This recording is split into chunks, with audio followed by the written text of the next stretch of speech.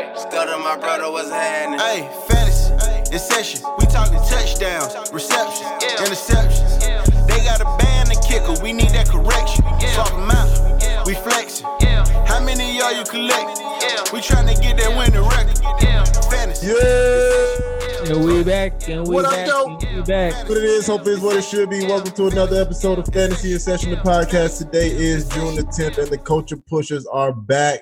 As always, if you listen to this on Apple, YouTube, Spotify, wherever you listening to us at, show some love, hit the subscribe, like, review. Please also do check that. out the website, ffinsession.com, for the latest rankings and the merch. How y'all doing, fellas? Feeling great, man. Got a special episode lined up for the people, man. I'm ready to get into it. You got the one and only Mike Tagliere on today. Yes, sir. The GOAT. We had one of our goats on last week, and we having another one on this week, man. So we on the road, baby. So stay tuned. We ain't stopping. Yes, sir. The brand is alive and strong. Let's get into a little bit of the news before we bring him on. So Dalvin Cook is threatening to hold out. Well, whoa. Huh? Yes, he is. I mean, it's like what? So we had the first year we had Le'Veon Bell. This year next year we had Melvin Gordon and Zeke. Man. And this year we got Dalvin Cook, man. So it's like, dang, it's like becoming a trend, bro. Like it's a new running back threatening to hold out every year. And then I think Mixon was threatening to hold out too. Yep. But bottom line is, I think personally that they're going to get that situated, man. They built their whole team around the run game pretty much. I know they have a competent backup, but Dalvin Cook was a Pro Bowl running back last year. I just don't see them like not taking care of him. So I think he'll be there. I think he'd be there week one also. Definitely something to keep in mind, though. You know what Everybody that's going out and like drafting, like how do you feel about all the people that's going out and drafting Alexander Madison like super early right now? I don't think they should do that. Like I think he should go around to where he's been going all summer. Definitely don't think you need to reach for a handcuff. Dynasty, he has a little more value because, Dalvin Cook's probably not going to be there too much. I mean, well, if they sign him, he will, but Madison's a good young backup running back, so he will. I think he'll get an opportunity sometime, but still don't need to reach for him. You see what kind of money he said he want? Yeah, 13 mil. I just think this is news that you can't use. So, you can use it. You can use it as leverage. You can use it as leverage, but I just think this should be settled. You might be able to get a panic Dalvin Cook owner to sell him for cheaper than what his value is. You know what I mean? If you have Madison, you might be able to leverage that, to the Dalvin Cook owner. So you definitely could use it. They just traded away Stephon Diggs, Cook playing next year. Yeah, I'd be surprised if he ain't out there playing. Definitely. Well, they want him to play, of course. It's him that don't want to play. You don't want to play. You just like get me paid, bro. You see my worth, and I feel like they're gonna pay his worth. You can't go out down the market and get a Dalvin Cook. Madison is good, but he ain't Dalvin Cook. And some news from Hot Atlanta, the Dirty South. Todd Gurley took the physical, and guess what? He passed it with flying colors, so he's on the team, baby. Dirty Bird rising up. How y'all feel about Todd Gurley? Becomes official now, baby. They better drop 24 a game or it's for nothing. I was always trying to find Todd Gurley wherever I could in redraft this year anyway. Yeah, I have a lot of Todd Gurley, man. I was especially these startup drafts. I've been able to get him in like the 6th, 7th round, and I feel like that's a perfect spot to get him. Even though he's a 1-year deal, probably not. His value is going to go down after this year because I don't think he'll have another workhorse role like that. But 6th, 7th round, that's a great price to pay for me, like for a workhorse running back this year. So what about redraft? Well, with redraft with this news, I feel like this up everybody's stock on the Falcons because just with him in place on the offense is going to run a little bit smoother. So really everybody's stock probably moves it. Julio don't go nowhere, but maybe Calvin Ridley move up a little bit more. And I might take Gurley in the 5th. Jump out there. Gonna be there in the 5th. He's gonna be there in the 5th. Not in no redraft. Probably going around the 3rd, 4th round. Third. Probably like the middle of the third, 305. I would probably take Todd Gurley around there because I'm going running back heavy in redraft. Definitely. And like I said, the one and only, the guest of the show, the reason why we are here, Fantasy Pros on the GOAT, Mike Tagliere. How you doing? I'm doing good, man. We just got done recording the 500th Fantasy Pros episode, so it was like a special episode for us today, and we did another episode of Fantasy Feud, and well, I mean, I'll give you guys a sneak peek. I won again, and this time they brought in, so they had me do a contest against both Dan Harris and Kyle Yates. So they had two minds working as one, and I still beat those guys. But it actually was a nail biter, though. It was good. Are you still undefeated on them Family Feud I games? am. I have not lost yet. I think we're up to like 9 different contests, and I haven't lost one yet. So hopefully we don't have any of you guys on. yeah, right. I know Bobby hates that too. If you do have one of us on, Carlos never posts the results, so it's okay. Whatever, man. Whatever. And congratulations on the 500th episode too, man. Thanks, yes. Thanks. Long road and 500 more. Well, let me ask you, what is one of your sleepers that you're looking for this year that nobody's really talking about? Well, the term sleeper is like really difficult because like obviously in the world we live in today where everything is kind of just available at your fingertips and you can find people talking about anybody. So, I mean, I could bring up guys like Deontay Johnson, but you're going to find other people on Twitter talking about someone like him. Obviously with Ben Roethlisberger coming back, that offense is going to run a lot more plays per game. So they're going to have a lot more pass attempts. Eric Ebron, the signing of him doesn't really affect me a whole lot because they don't run a whole lot of 12 personnel in the Steelers offense. And they're not going to be taking off Juju Smith-Schuster, who's going back into the slot. They're not going to take him off the field. So I'm going to go further down for you guys. I'm going to say that people are overlooking John Ross. I don't know why everybody has kind of moved on and given up from him. T. Higgins was a second-round pick, and I feel like he's being groomed as A.J. Green's replacement in 2021. I don't anticipate him getting anything more than 40, 50 targets this year. So John Ross, if he's on the field in 3 wide receiver sets, you have A.J. Green, you have Tyler Boyd, you have Joe Mixon.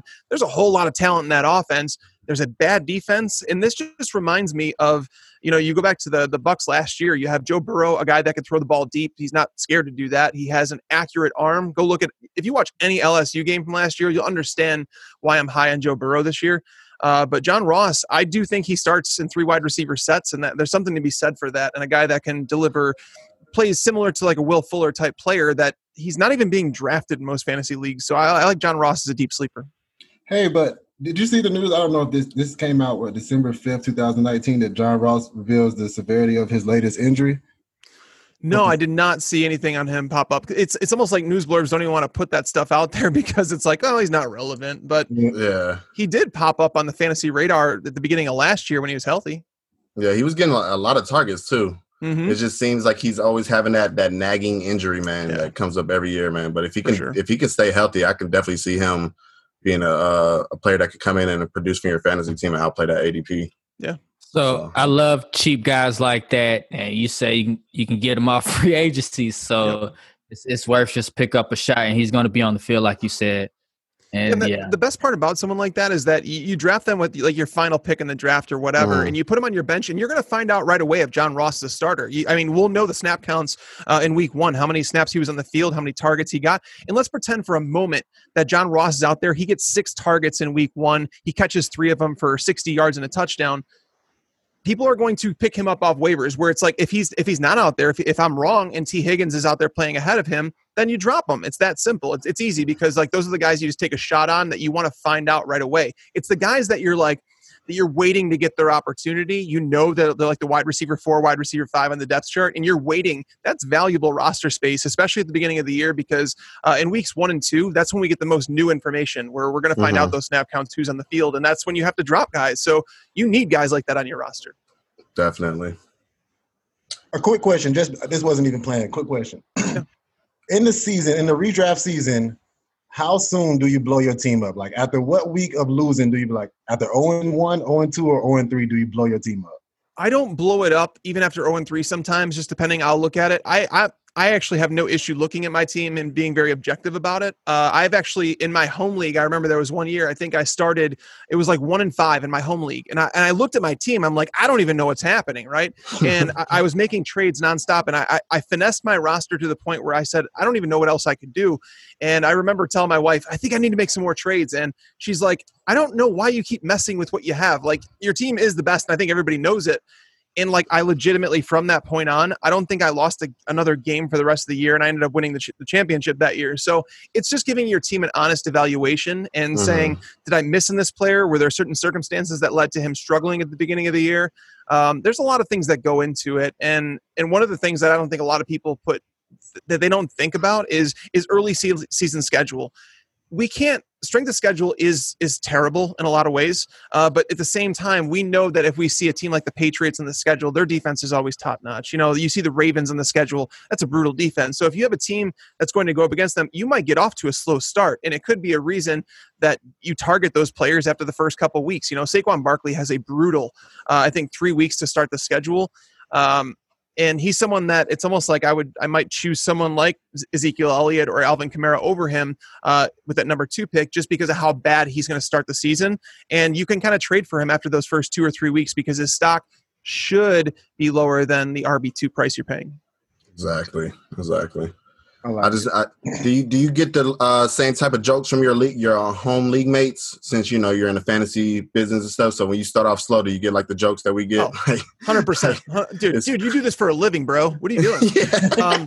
But then it got to the point where they realized that I won the championship more often than I didn't. So then they started coming to me for advice. And then for the first few years, it was more like, oh, wait, is this in the league I'm playing in you? And then I stopped altogether. I just said, you know what? If they ask me a question, I'll answer it, because at one point I said, I have to go. I legitimately would hold back articles. I would be like, I don't want to post this article until I trade for this guy, because they're not going to want to trade with me.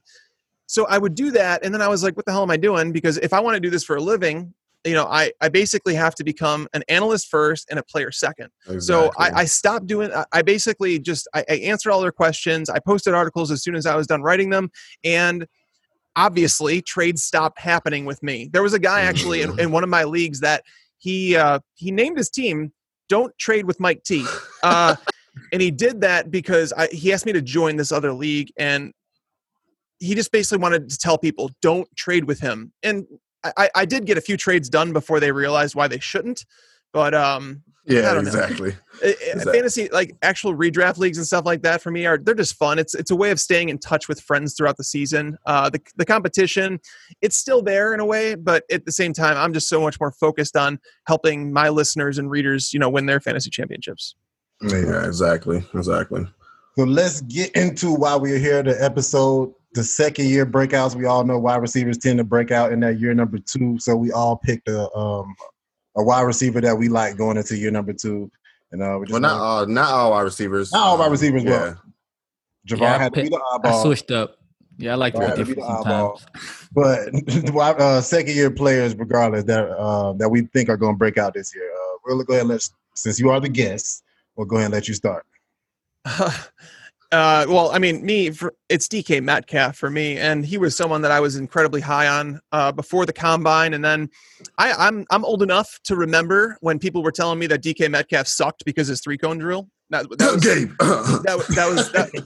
was a funny time, but so many people overreacted to that, where it's like, this kid's a crazy athlete. He was considered raw, and I knew that. But once he was drafted by the Seahawks, you had to love it, right? Because Russell Wilson is one of those quarterbacks who, year over year, he's completing 65% of his passes, sometimes over 70% of his passes to his wide receivers. One of the best quarterbacks in the league. I think he's actually underrated. If you were to see him throw the ball 600 times, he'd be putting up those Patrick Mahomes type numbers. Like, Russell Wilson is that good. But so to see him tied to that, knowing that Tyler Lockett's not a possession receiver. He's playing the slot. He's playing that Baldwin role that he used to have, and he's going to score touchdowns. He could break those big plays, but he's not a guy that you want to give 130 targets per year to.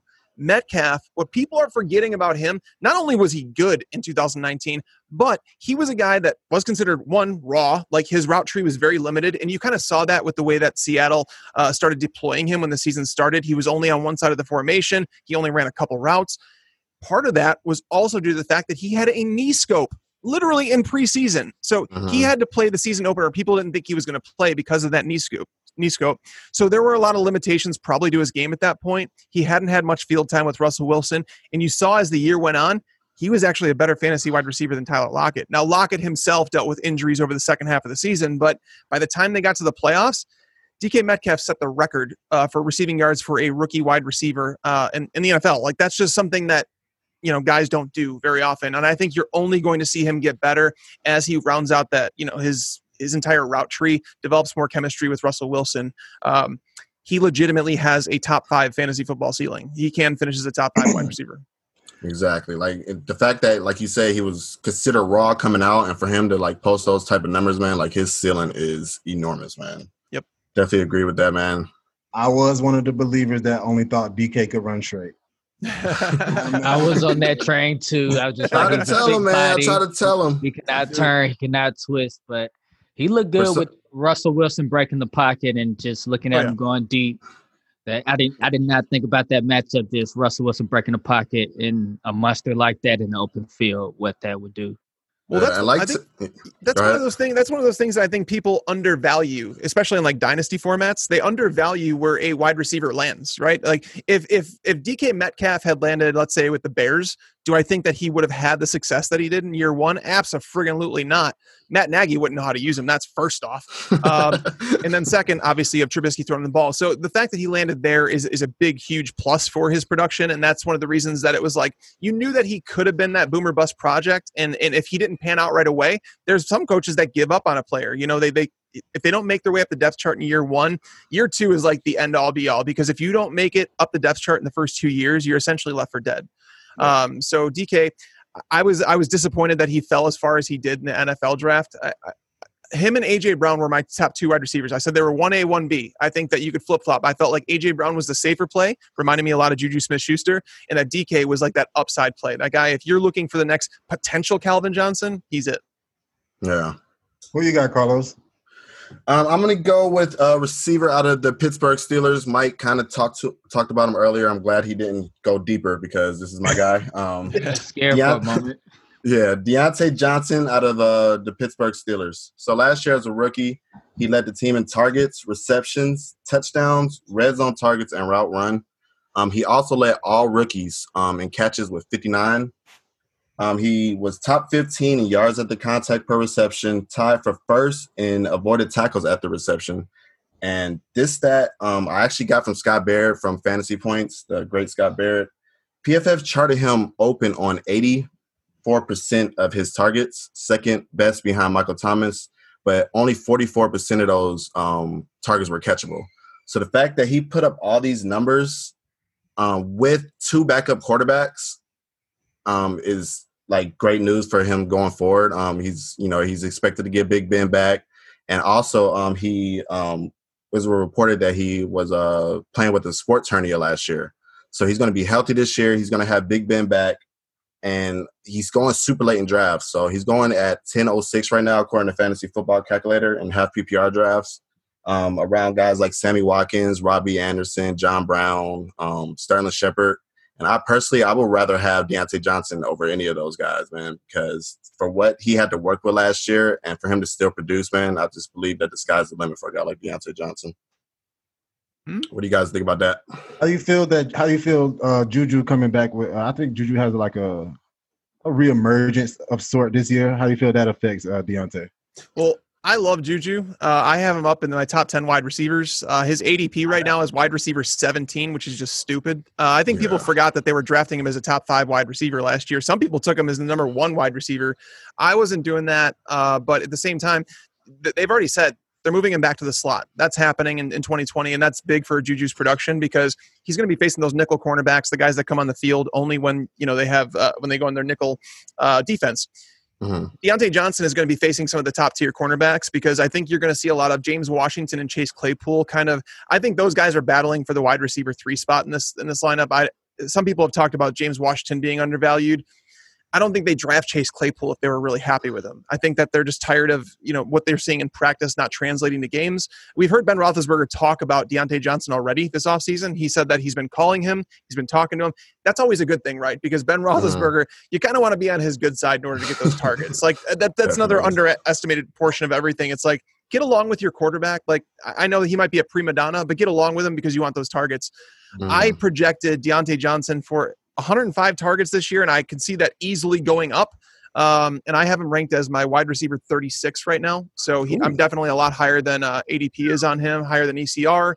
And again, Juju's higher too, because this offense is going to throw the ball more than 100 times than they did last year with much better quarterback play. So I love Deontay Johnson. Definitely. And I actually have Deontay Johnson ranked as the same exact spot right now. So me and Tags are in agreement right there, man. Gotta be doing something right. Yes, sir. Who you got, Javon? Well, as always, I'm one of those guys that go into the clothing store and I walk directly to clearance rack and then I move out to the rest of the stores. So I love the late picks that you can get for cheap. And that guy is Gardner Minshew. In 2019, Gardner Minshew started 12 games and passed for 2,000 and roughly 800 yards, which is 237 yards per game, with 18 touchdowns, 4 interceptions. And let's not mention the 330 rushing yards because those are important when talking quarterbacks.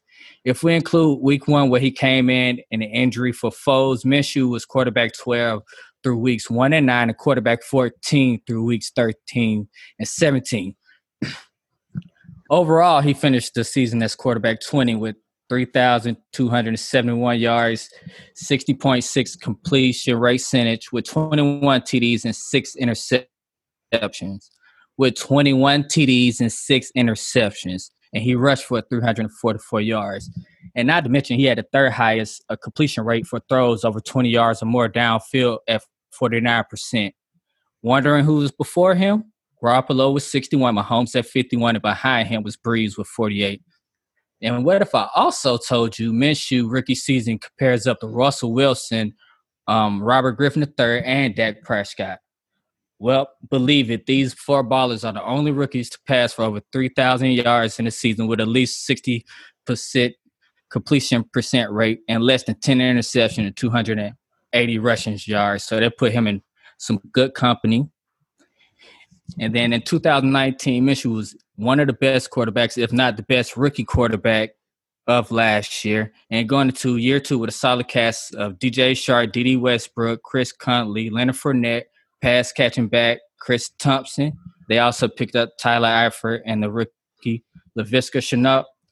And not to mention, they didn't draft a rookie quarterback or bring in a vet to compete with him. So this is his job. And they brought in Jay Gruden, who's a great offensive coordinator who has multiple offenses that's finished top 10 in passing attempts in a year. And he had led the likes of Andy Dalton and Kirk Cousins to multiple top 10 fantasy seasons, which are their best seasons up to date. On top of that, the Jags are in rebuild mode, and they should be in negative game script throughout the year, leading Minshew to tossing that piss, getting around more often.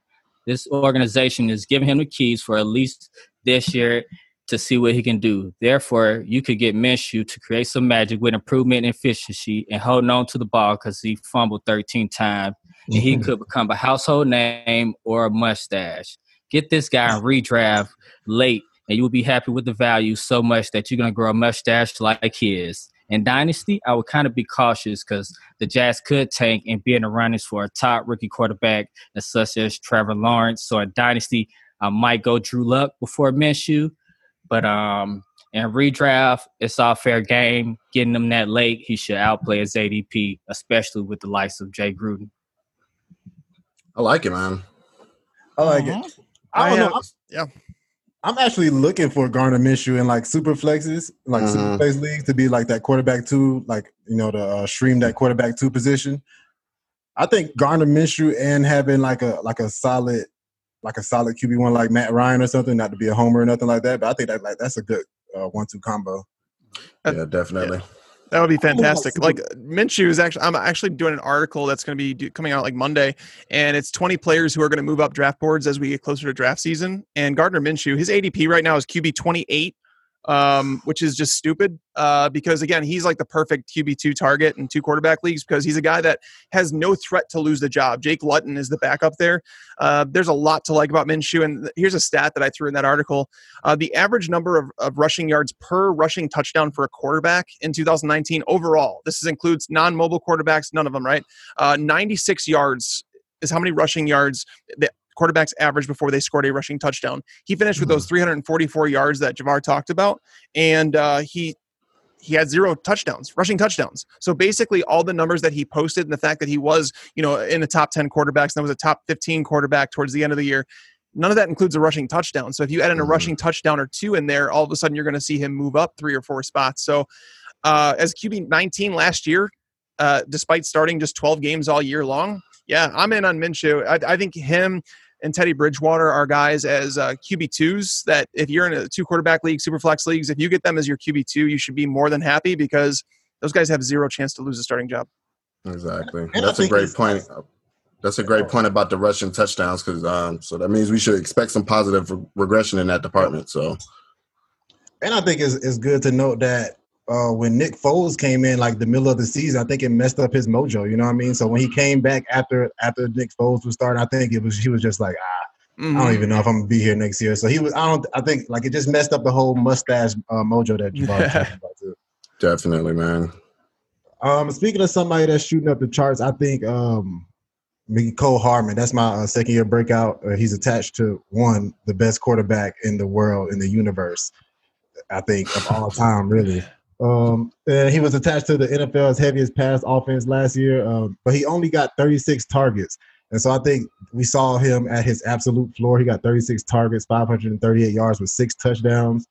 I think when I looked at the numbers, I think you can project his career toward like a Tyreek Hill career. Tyreek Hill first year, he had 593 yards, also with 6 touchdowns.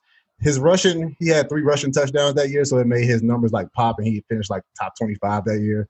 But Mecole didn't have any rushing touchdowns. But if they should count like kickoffs into like somehow like the player somehow the scoring. Yeah, you could do that. It's some leagues. It's some leagues. Yeah, some leagues. Yeah, you can do that. I'm not a fan. Make it like a standard though. But one thing I wish that didn't happen was DeMarcus Robinson. He signed back. I wish that didn't happen. I was hoping that he didn't. But I feel like Mecole his draft stock and his talent is just going to outplay DeMarcus Robinson. He could very well not even be there. He could very well just be a training camp body for all we know. I think Mecole is as versatile as Tyreek Hill is. He plays 48% of his snaps in the slot. Another thing I like looking at his stats is that his red zone dependability. He had 10 targets in the red zone, caught 7 of them for 3 touchdowns. So clearly Patrick Mahomes can trust him down there. Not mentioning that he caught 71% of his deep balls. That's deep balls 20-plus yards or more, converting 3 of those into touchdowns. And at the end of the day, I think we know that speed kills in the NFL. And all he's missing is the volume. And I think, like I said before, like 36 targets in that offense is clearly like the floor. And he's going around the back of the 8th round. I think he's one of those. Not every week. I wouldn't say I'm not that confident in him just now, but I think you're going to get some great flex weeks out of him. And so that's what I got going for it. Well, I think it's only a matter of time before the volume catches up to the talent, really. That's what it boils down to. I like it like just leading up. Like I'll be paying attention more so leading up to the season as, I start looking at what the beat writers are saying and listening to what the coaches are saying. But it's just Sammy Watkins coming back and then DeMarcus Robinson coming. Notice I didn't mention Sammy Watkins. Notice I didn't mention that name. Yeah, I mean, it's a lot of mouths to feed out there. He's attached to the number 1 offense. It's not like a regular offense. Like you can be the. What's his current ADP? We have he's going in the 8th round. I want to say like 806. He's wide receiver 47 right now. Yeah, so he's going late. But I mean, it's just like Javar said, when we start to see like the depth charts come out. But right now, it's just a lot of people in front of him. You got Tyreek Hill, Travis Kelce, DeMarcus Robinson currently ahead of him, and then you got Clyde Edwards-Helaire who's going to get some of that target share too. So there's going to be a lot of mouths to feed in there, man. But if the talent does rise to the top, man, and he does get more volume, then I could definitely see him outplaying that ADP. Right. Yeah. I can definitely see him. I have no issue with you wanting to get him on your fantasy teams because he's not a guy that you have to draft as a starter, and he's one of those guys that you're going to find out if he's getting those snaps right away. He scored 12 fewer half PPR points, just 12 points on Sammy Watkins last year on 49 less targets. It's kind of ridiculous. It's very Tyreek Hill-esque in terms of his efficiency. He among wide receivers over the last 10 years. Among all the wide receivers who have seen at least 30 targets, Hardman's 13.1 yards per target ranks as the third highest among all wide receivers. That's ridiculous. He averaged 2.77 PPR points per target, which ranks as the fourth best mark over the last 10 years. Like, it's historical numbers. Now, granted, there were a lot of big plays, and that's what you get out of that Chiefs offense. That's what you get out of a speedster like Mecole Hardman. My concern with him, and the reason that I don't know if I'm buying in at the cost, because I'd rather have someone like Deontay Johnson, because I don't know if that volume comes. Like, even if you go back to his college years, he never got the volume there. And despite him being super efficient last year, they continually played Sammy Watkins over him. They continually put Demarcus Robinson on the field, even during the playoffs when that guy was legitimately dropping every ball in sight. Like, there was one game where I felt bad for the dude. Like, he legit couldn't catch a ball. And I'm like, why isn't Hardman getting more of a run? And I really don't understand it. He's one of those guys that I want to like, and I do understand the upside, because if something happened, if Sammy Watkins were to miss time, that opens up 90 targets for the season. Like, that's a lot. And Demarcus Robinson sure as hell ain't getting them. So I like Hardman. It just depends on where he falls in the drafts. But if you want someone like with crazy upside, like top 24 upside in those later rounds, he does come with it. He really does. I got him statted at around like 70 plus targets right now. I think like 73 last time I checked. Let me. I feel like because Demarcus Robinson had 50, he had 56 when I checked, something around there, and I feel like he's not going to get those same 56 this year. No, I have Hardman I have him projected for 65 targets and 6 carries, so you're looking at like 71 opportunities. They're about the same. I got a couple more. One thing, Tags, when you start talking about a player giving stats and all that, you're just so persuasive. You can sell salt to a slug, man. I tell you. That's why he's a legend. And so when it happens, when Mecole Hardman end up in the top 25, I just want y'all to know, y'all heard it here first, that I said it was going to happen. Yeah. All right. So one thing I have learned over the course of my fantasy career, man, is like we have to like separate what we believe is what coaches would do with what they're going to actually do, man. Just because we believe that Mecole should deserve more targets doesn't mean he's actually going to get them, man. So that's why I'm kind of lower on him than Gabe is. But like I said, I'm agreement in his ceiling. Like, he does have that top 24 ceiling if he were to get that volume. We just don't know yet. Yeah, it's like Amari Cooper. Amari Cooper deserves 140 targets a year, but he doesn't get them. Exactly. Amari's my dude. True. So leading up to preseason, I'll be reading like what the beat writers are saying about Kansas City offense if McColl's is getting more work. And if I read he's getting more work and they're looking to put him with the ones and I read positive stuff, I'm definitely buying in. Yeah. I was kind of disappointed when they did sign Sammy Watkins and Demarcus Robinson back, because I think earlier in the offseason I spoke up Mecole Hardman as one of my sleepers, but it's just too crowded, man. Yep. If it ain't broke, don't fix it. That's what they looking like. They just won a Super Bowl. If it ain't broke, don't fix it. Exactly. Anybody got any other darts, second-year players out there? Just any darts? Just any names right quick? I think a lot of people are sleeping on N'Keal Harry, too. Yeah, he's a good one. They slept on too early. That's the first one that I don't agree with. I don't like N'Keal Harry. I didn't like him out of college, though, to be fair. Like, I really didn't understand what people saw as him as the wide receiver one. Like, if you can't get separation in college, you're not going to get it in the NFL. And he couldn't get separation in college. And he reportedly this offseason was working on his route running and getting separation. But I don't think that's something that you can get better as a route runner, but I believe you're blessed or you're not in terms of like actual route running. Like Calvin Ridley, blessed. All right. Jerry Jeudy can separate. I don't care. Like if you put super glue on him, he's gonna separate from it. But N'Keal Harry is one of those guys that you have to basically – you need him to get those 50-50 balls. You need him to get the ball like a quarterback that's willing to throw it to him in tight spots. And I don't know if Stidham's going to do that because he doesn't want to lose the job. And under Belichick, you can't turn the ball over. I don't care if it's a fumble. I don't care if it's an interception. You cannot turn the ball over. So I see, obviously Julian Edelman getting a ton of those targets. I just don't know what to expect from that Patriots offense this year. Stidham was a guy I think was fine coming out of college. I don't mind Stidham, actually. I think he could be fine, and he could do exactly what they want him to do. But Harry was a guy that I just don't know if I want to be attached to that offense in that first year without Brady and with Stidham there or Hoyer, whoever the quarterback is going to be. I don't like Harry. I think that's what it comes down to is that I don't know if I see him getting the targets needed to. And now you're not buying anybody like on New England team, like in redraft next year. You try to stay away unless they fall. Of course, if they fall in ADP, of course. But I think Damian Harris is a sleeper. Nobody talks about him. They kind of forgot about him, but the Patriots drafted him in the 3rd round last year. And Sony Michel, now one of those guys is going to work out, and like you're going to have like a volume guy that you're going to be able to plop in your lineup as a flex, as an RB2 if you need to. But Sony Michel was wildly inefficient last year. Part of that could be attributed to Brady, taking a step back in his career. No pass catchers in the offense, losing James Devlin as his fullback. A lot of reasons, right? That offensive line, they lost a few pieces last year. But if he's inefficient once again, I don't think they could ride with him for much longer. And Damian Harris, he's a guy that really, like, during the scouting process with him, I said that he's going to make a coach very happy. And I mean that because he's going to get what's blocked. He runs downhill. He doesn't dance. He doesn't fumble the ball. He's just a very no-nonsense runner.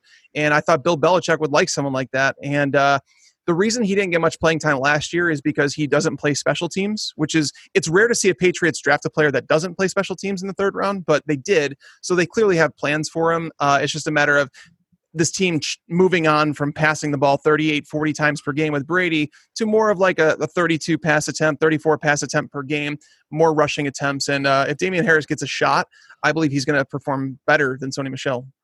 Yeah. I've been scooping Damian Harris up in like the late rounds of all my like startups this offseason. Oh yeah, Dynasty. He's dirt cheap, man. You can get a 4th round pick right now.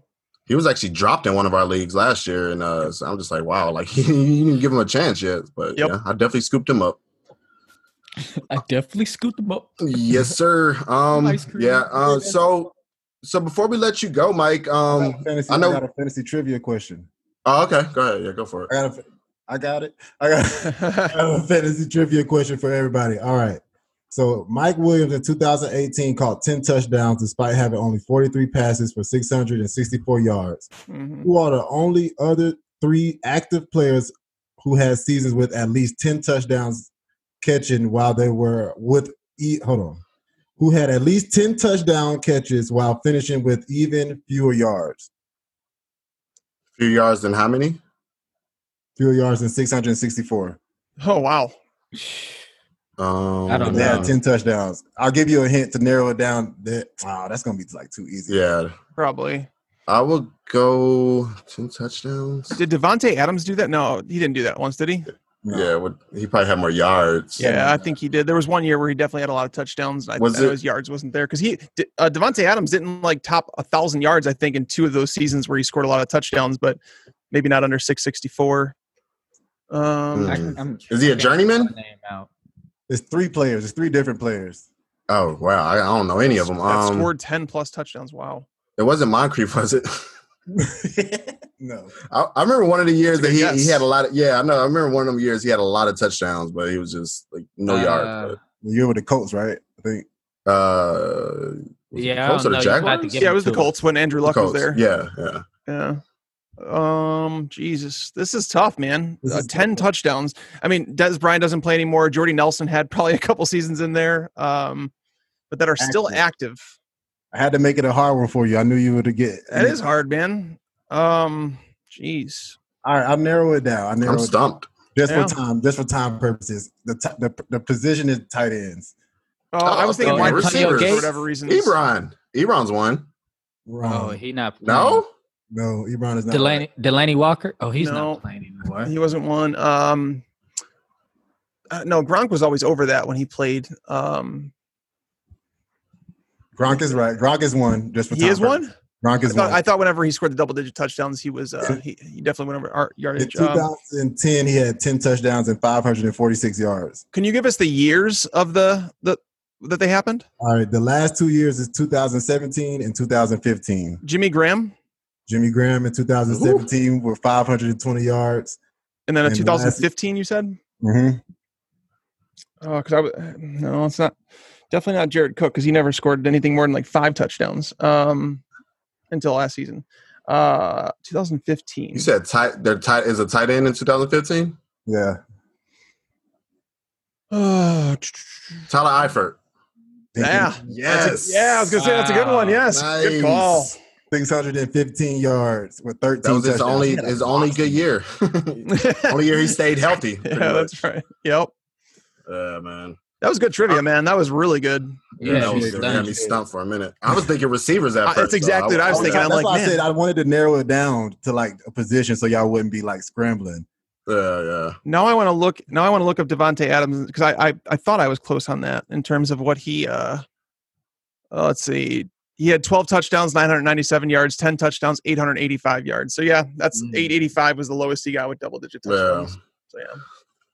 So yeah. So you want to before we let you go, Mike, we're amateur analysts, man. We're still making a name for ourselves, man. So if there's one piece of advice that you would give anybody that's trying to make a name for themselves, man, what would that be? Well, first, and I know this is like promoting, but it really, we're doing it because we get a lot of these questions, but Game Changers is a new podcast that Dan Harris is hosting.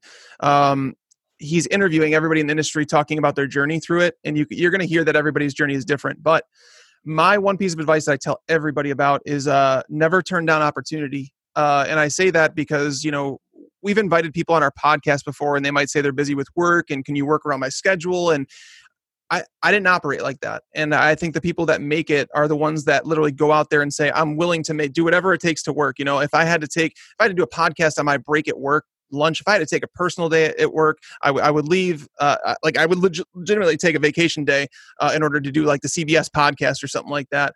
So whenever I was asked, I would always say yes. And Fantasy Pros, the reason they hired me, one of the reasons is they had me on the podcast a few times before they hired me full time.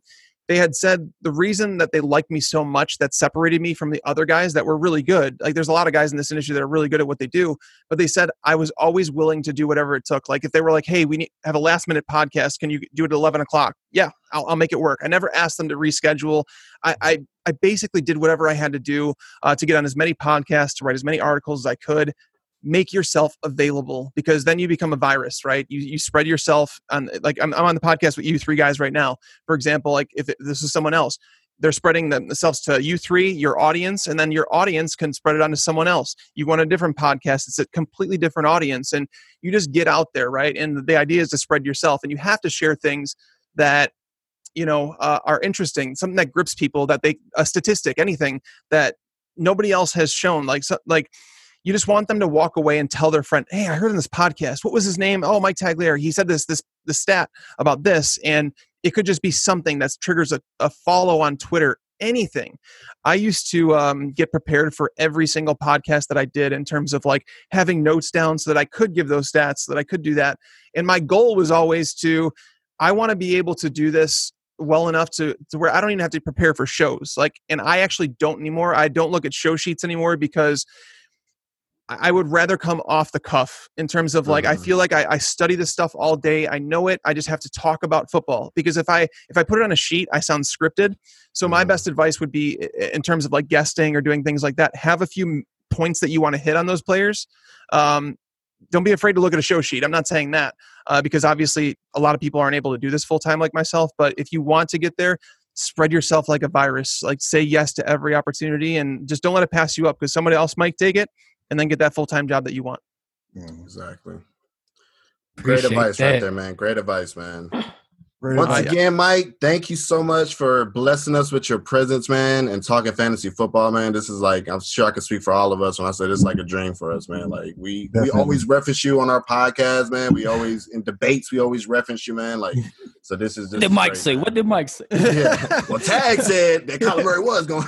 Oh, man. No, I appreciate that, guys. I really do. I know that there's a lot of guys out there that you can follow, that you could trust and all those things. So I never take those compliments lightly. I appreciate them. And I want to keep doing that. I definitely want, I don't ever want this to be taken away from me. And it's one of those things that when you have it, it's either you coast on it or you keep pushing because you know that there's another guy like me out there, like you guys that are trying to take that, because there's only so many jobs available, right?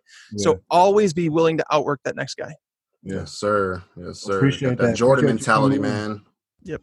We appreciate you coming on. Thanks for joining the session, man. No, thanks for having me on, guys. Have a good one, man. Man, thanks again for the GOAT Mike Tags for coming on. I mean, words can't describe it, man. That's like really one of my who I look up to in this fantasy world. So surreal, bro. So surreal, man. Law of attraction is real to anybody that's listening to this, man. We went from like getting advice from Mike Tagliere to talking fantasy football with him, man. So definitely, it was an honor, Mike. Thanks again, and Southside, baby. Can't wait to get this episode out to you guys. Join the session. Join the session.